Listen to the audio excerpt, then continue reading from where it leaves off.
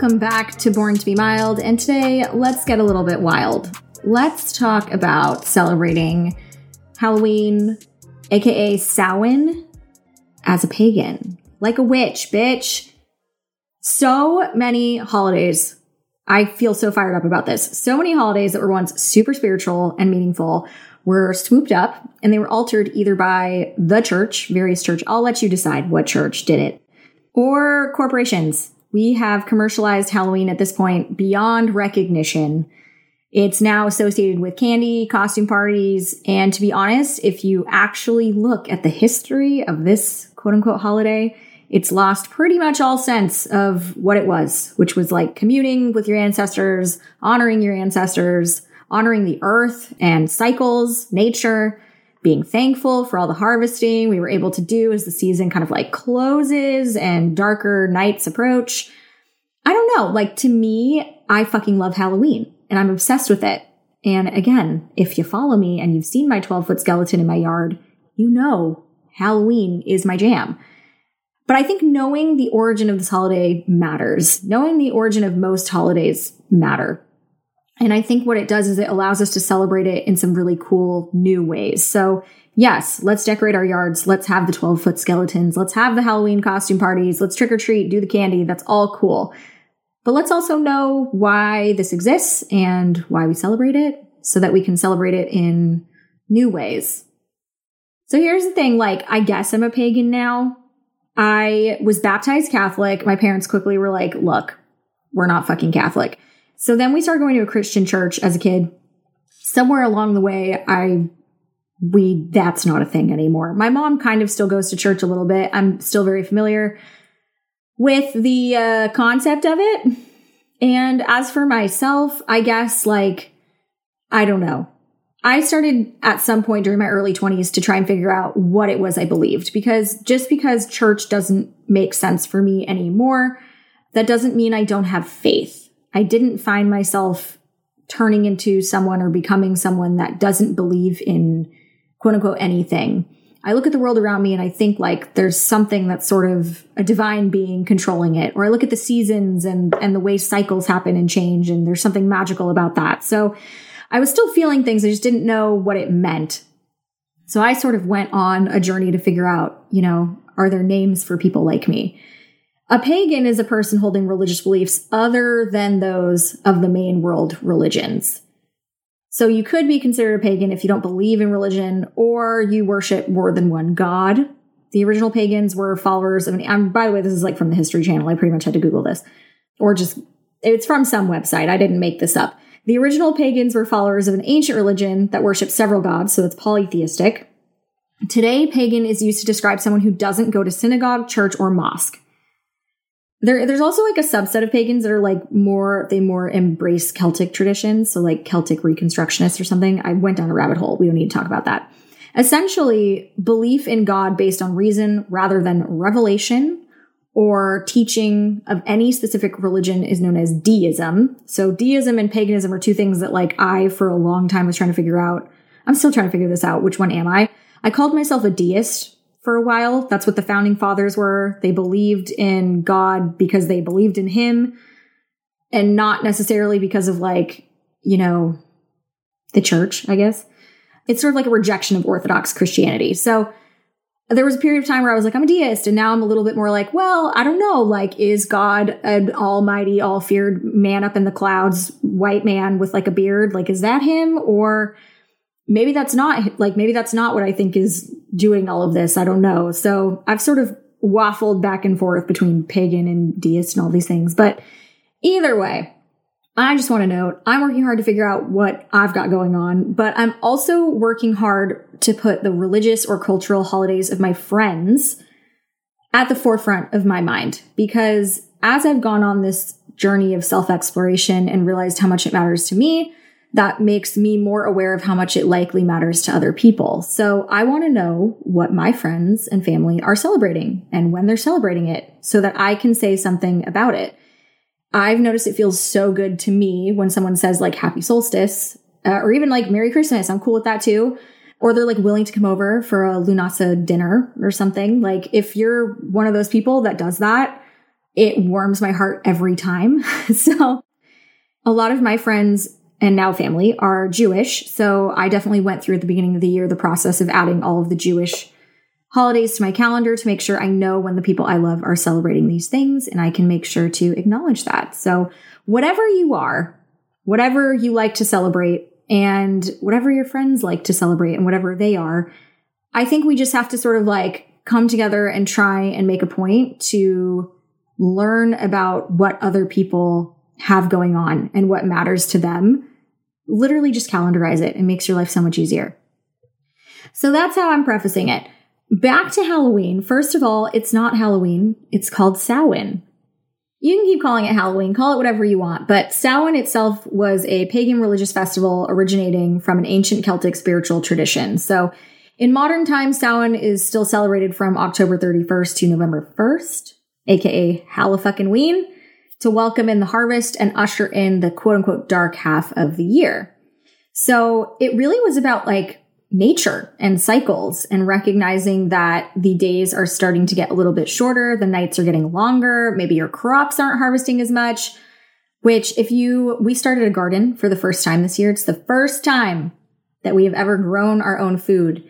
And I kind of sensed that this year. Like there was a point where, over the last month or so, we're just harvesting way less. Like there's way less yield, or the crops that are yielding are different. Like all of a sudden my eggplants are popping off, but my tomatoes are kind of dying. And my cucumbers they've been gone for a long time. So, you start to, as you reconnect with nature or reconnect with, we can get everything at the grocery store any time of year now. But if you really reconnect back with the earth and the quote unquote old way of doing things, you see why these holidays came to be. These celebrations came to be. This is like a change in the season and the cycles. Celebrants back in the ancient days also believed that the barriers between the physical world and the spirit world break down during Samhain.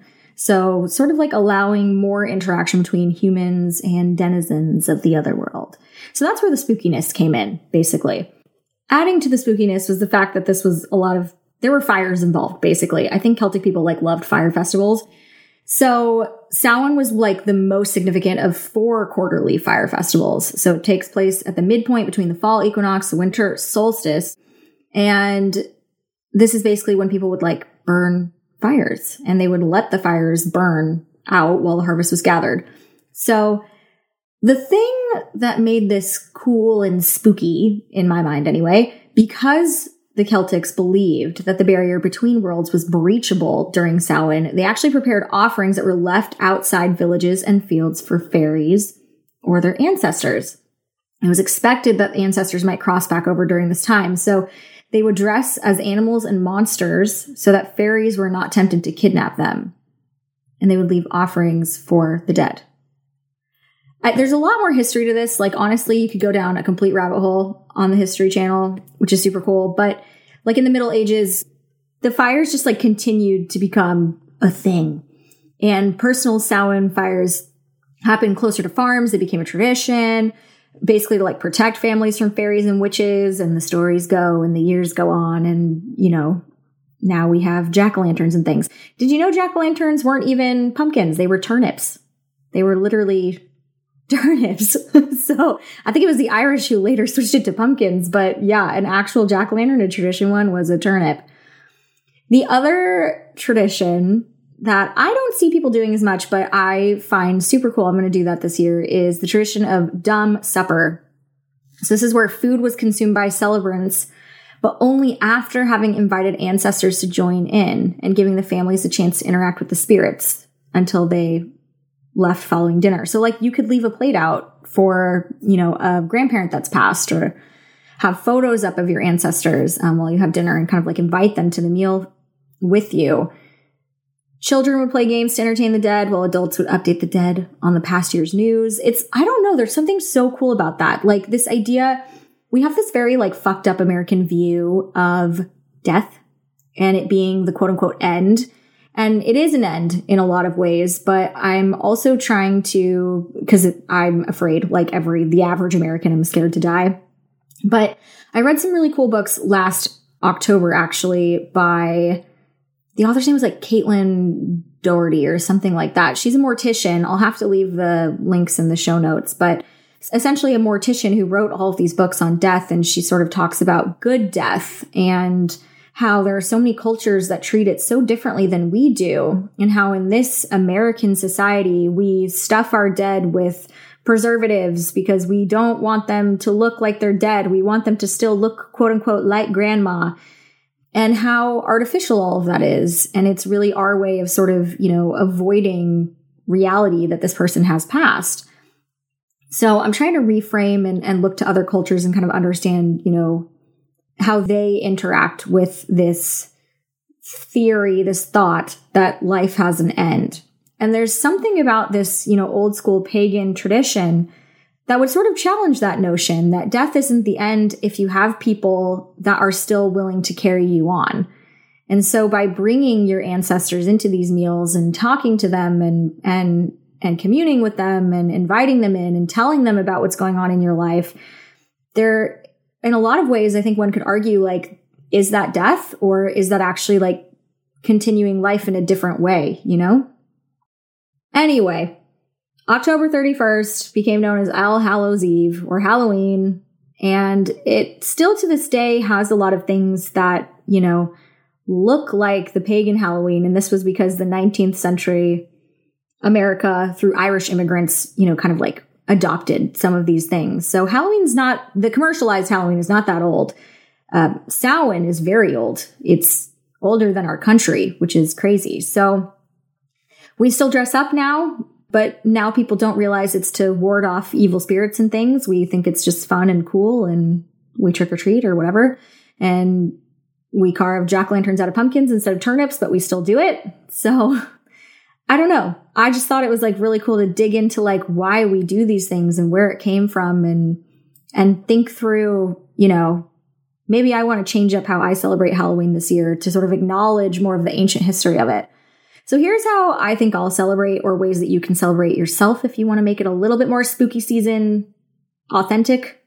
You could have a bonfire or just any fire, light a candle. The Celts loved fires, and that was, like I said, Samhain was one of the 4 quarterly fire festivals.